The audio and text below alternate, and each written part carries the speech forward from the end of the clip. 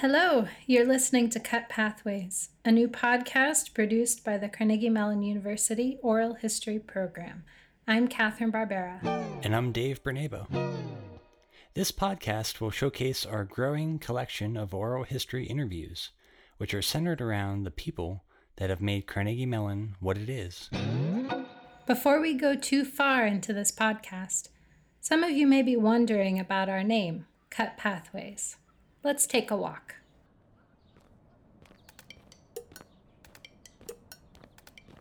Okay, we are standing in the middle of the Cut.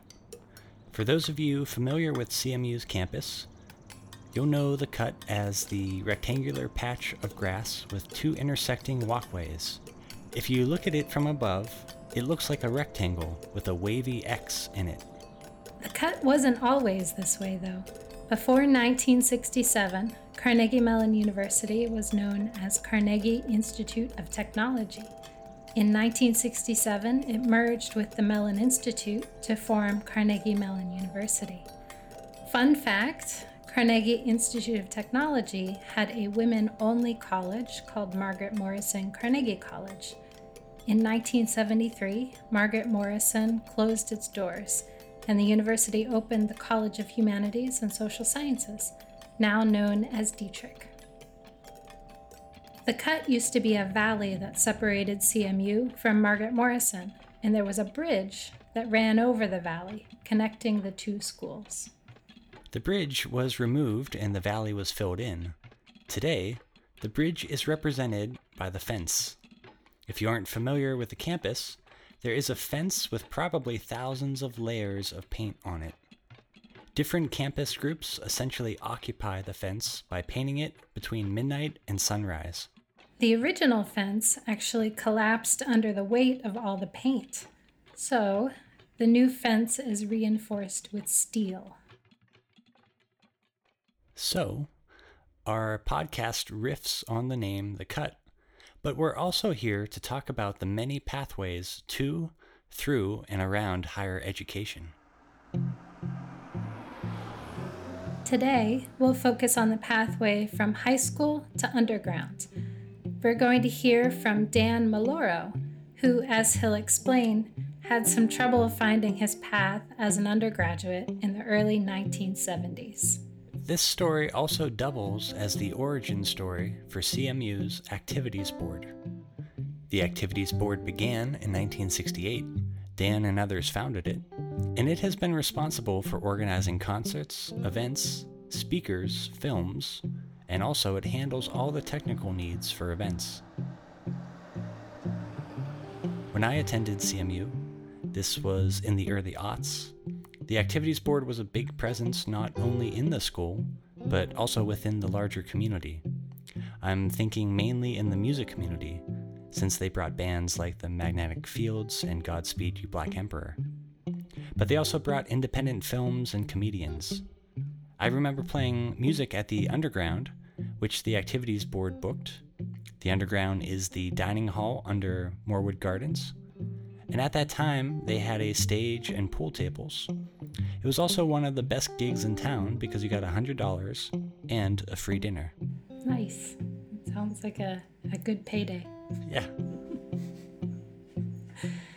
Today, Dan is the president of Farbest Brands, but in the late 1960s, he was far less sure of his path in life. As Dan says it, he didn't know what he wanted.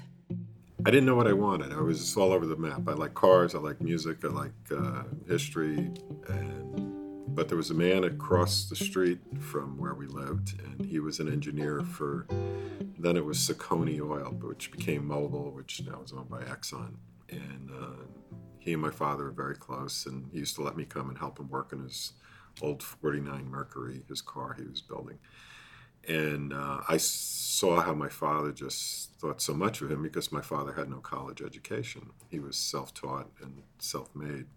So I decided, well, I'll be an engineer like Mr. Chilani across the street. And my father would like that, and I thought, that's cool. So I applied to engineering schools, Lehigh University, Lafayette University, Cornell, Notre Dame, and Carnegie Institute of Technology. Okay, so Dan was planning to attend Lafayette University, but on a whim, he played hooky with his dad and made a visit to Pittsburgh. Dan had already been accepted to Carnegie Institute of Technology, but he hadn't seen the campus yet. It turned out that he liked the eclectic nature of the student population and the then modern architecture of Warner Hall and Hunt Library. And he liked the fact that Carnegie Tech was in a city and not a town. So he decided to attend Carnegie Tech. Once on campus, he decided to switch from engineering to architecture. But it wasn't exactly an easy switch, as the program was in a state of flux.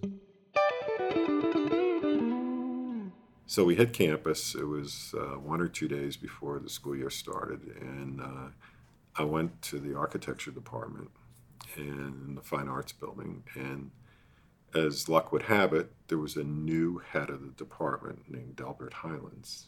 He was a professor, but now he was newly named. And what I didn't know is he wanted to completely remake the department and completely remake the program of study. And then to be accepted in architecture, it was like the drama school where it's like a conservatory where you had to perform, but in this case you had to submit plans and designs and artwork, and that's how they accepted who came into the architecture department. Well, here I am 48 hours or 24 hours before the school year starts, and I say, I want to be in your department. And he said, where's your portfolio? I said, well, I don't have one. I entered this competition, but we talked, and he said, okay, I'll let you in the department. So I started in architecture. The experience was we had to do all these impossible projects, and none of us are sleeping. We all looked terrible. I remember going home at Thanksgiving and my mother just bursting into tears when she saw me, not out of happiness, just she thought I was dying. We all looked terrible. Most of the kids that came into Carnegie had calculus in high school. I did not. It turned out my high school science and math was so far behind what everybody else was. I was just treading water.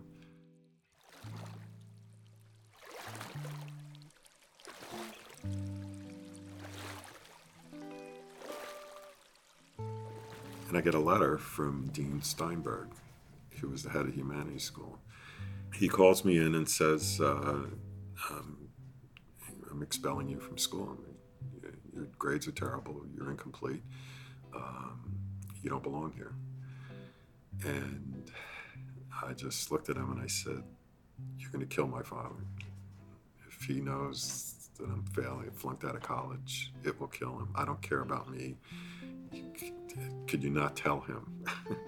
I was so worried about my father and what he was going to think. And Dean Steinberg, we kept talking, and he said, I'm not going to expel you yet if you do one thing for me. He said, I want you to go to the counseling center. I want you to take a test. It turned out to be the Minnesota Multiphasic Personality Test. I think that's the accurate name. And let's see what this test tells you. I didn't know what it was, but it was fun because the test was nothing but, would you rather go to a baseball game or the opera? Would you rather eat a hamburger or a hot dog? Would you rather do this or that? And it was easy because I just answered truthfully. But what I didn't know was they had given the same test to professionals in many, many occupations. I went back and he said, I got the results of your test. And we sat and looked at it. It was one sheet of paper, alphabetical, architect to zoologist. It was how well you matched with people in that profession. It wasn't if I was qualified to be an architect. It was, would I be happy being an architect? So there it was, architect, and I had no bar at all. There was engineer, and I had like 2 little tiny dots. And then as it went down, there was the one thing that stuck out with me. It says manager of a YMCA, and my bar was off the chart. And all things like that. And he looked at me, he said, you don't belong in engineering. You don't belong in architecture. You belong in something else. You belong in the humanities.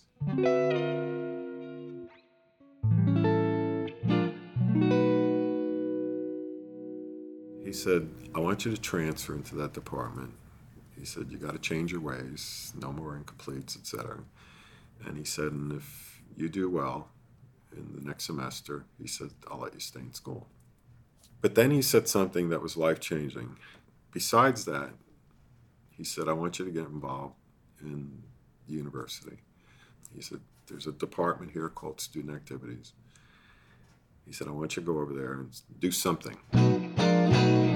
So I went to the Student Activities office, which was in the old Student Union, which was SCIBO or SCIBO, depending on who you were. And as luck would have it, the new assistant director was there, Bob McCurdy. And he thought that things should be changed and shooken up a little bit. And he says, well, what do you think we should do? And I said, it bothers me that I go home and my friends at other schools talk about the great music that they have, the artists, the groups, and the cool things that are on campus. I said, we don't have any of that. We have Spring Carnival, which was great, and that was the big music event. There was a film society that showed, black and white film noir, the Marx Brothers and stuff like that. And I mean, my recollection is that was about the extent of all I saw on campus. I said, I want to do more. So he had a little budget, and he said, okay, let's do some stuff. So we started like a coffee house series. Back then there was a coffee house circuit.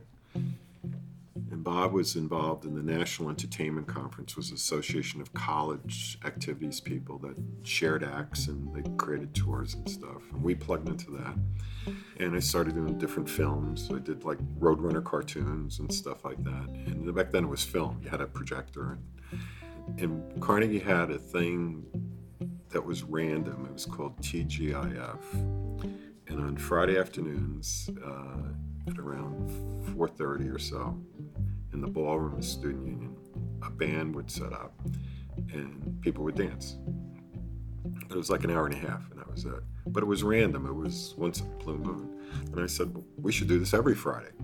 Why aren't we doing this all the time? Well, the problem was, how do you get that many bands for no money? So I started contacting local bands, to different people. Who do you know? I went to some local bars and stuff, and I would tell them, I said, look, back then, a lot of these small local bands played at fraternity houses at Pitt and Carnegie Mellon. I would tell the bands, I said, look, you can come and it's like an audition. All the fraternity guys will be there that book the bands. I said, I'll contact some of the Pitt fraternities to come up. And it's like a way to audition, and it's great. It finishes at 6, and you can still play someplace else that night. So every Friday we had a TGIF dance, and I was starting to book bands, and then some of them I booked like small concerts and stuff like that. But Bob McCurdy said, I don't have much money here beyond what else you want to do. So I thought about it, and I said, and there were some other kids that said, oh, can I help you do this and whatnot? I don't know if it was a moment or whatnot, but I went in front of student government, and I said, aren't you tired of going home and hearing all your friends saying what great entertainment they have on campus, and we don't at Carnegie? And they're running, yeah. I said, we should do more, but I need money to do this, and we could do this together, and we can create a committee, we can create a board, and it's an activities board. And so they gave me some funding, and that's how the Activities Board was born.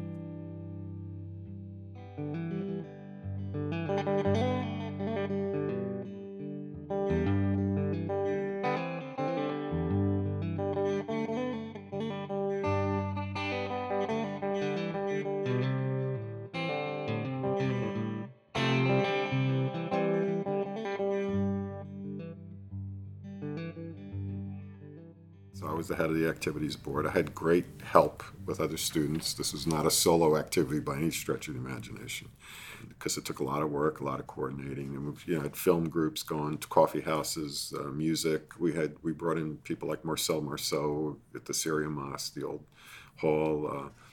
It was a little bit of anything and everything, but the idea was also to have balance, that it wasn't just all rock and roll. Sometimes you have folk singers or something classical. We wanted to be as broad and eclectic as possible.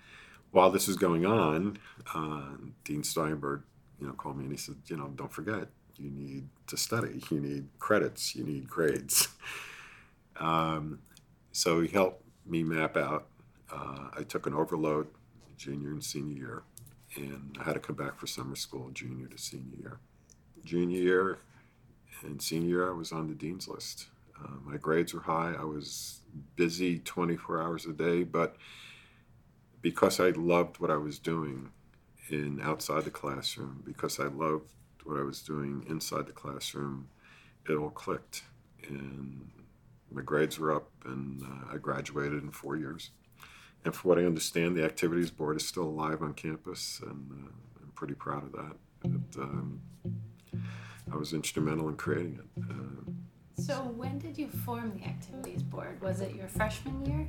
No, it was at the end of my sophomore year, so it was toward pretty much spring of '68, thereabouts. You mentioned you would bring in bands. Yeah. Can you give me some examples? Because the budget was so small and Carnegie Mellon was not large, so we could not bring in something that the University of Michigan brought in. You know, University of Michigan could bring in the Beatles if they wanted, but so my premise was we had to identify the up-and-coming acts. Whatever entertainment there was on campus was fractured. So with the idea with the activities board was we'd bring it all under one roof. So the activities board then decided what the spring carnival was going to be. But then I wanted a fall concert as well. So we did a fall concert. But the scale had to be smaller than other universities. So, but my senior year, because I was so into music, rock and roll predominantly, and I heard this group, the Allman Brothers, and Bob McCurdy taking me to these booking conferences, the NEC, the National Entertainment Conference, where it was all college kids, and the idea was to, with a group of schools, we could entice a band to lower their price if they can hit 5 schools in 7 days, that kind of thing. But there was a group called the Allman Brothers, and I listened to the record, and I was just knocked out by them. It's still my favorite band today, and that we did our senior year in the old Syria Mosque, and it was the last big tour before they did the iconic album called Live at the Fillmore East, which was, most people know, classic rock. I mean, that is one of the great classic rock albums, but we had them at Carnegie Mellon at the Syria Mosque that year in 1970 because, but we had to know that they were going to break out early. There's another artist that they're popular then called Seals and Crofts. They were a little bit of light folk, more, but they had a monster AM radio hit called Summer Breeze. So I had them booked so that when they hit campus, Summer Breeze was #1 in the country. So nothing that historically you'd say, wow, those are big names. It was making it up as you go along kind of thing. I was learning. Bob McCurdy was a great mentor to me. But again, he had an administrative job.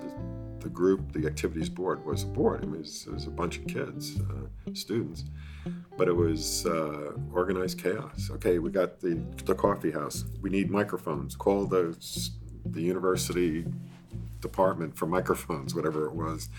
We need chairs. How about the lighting? Somebody would go to the drama department. Do you have any lights with red filters? So it was exciting. It was sometimes nail biting. You know, the artist would show up. The door's locked to the room. You know, who's got the key? Well, it's Saturday night. There's nobody on campus to find the key. You had to call security to come over. Can you open it? Why? Who are you kids? Do you have permission? Yeah, sure. No, you don't. And it was that kind of chaos. It was, but it was exhilarating. It was, again, it was a group effort.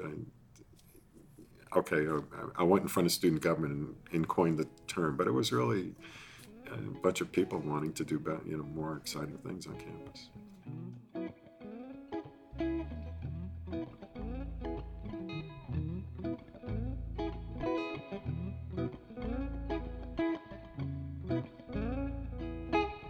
Thank you for listening to Cut Pathways.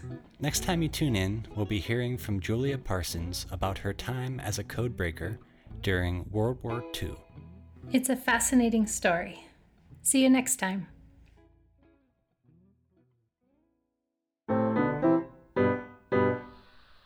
Cut Pathways is a production of the Oral History program at Carnegie Mellon University. All oral histories are available within the university archives, housed in the Carnegie Mellon University libraries.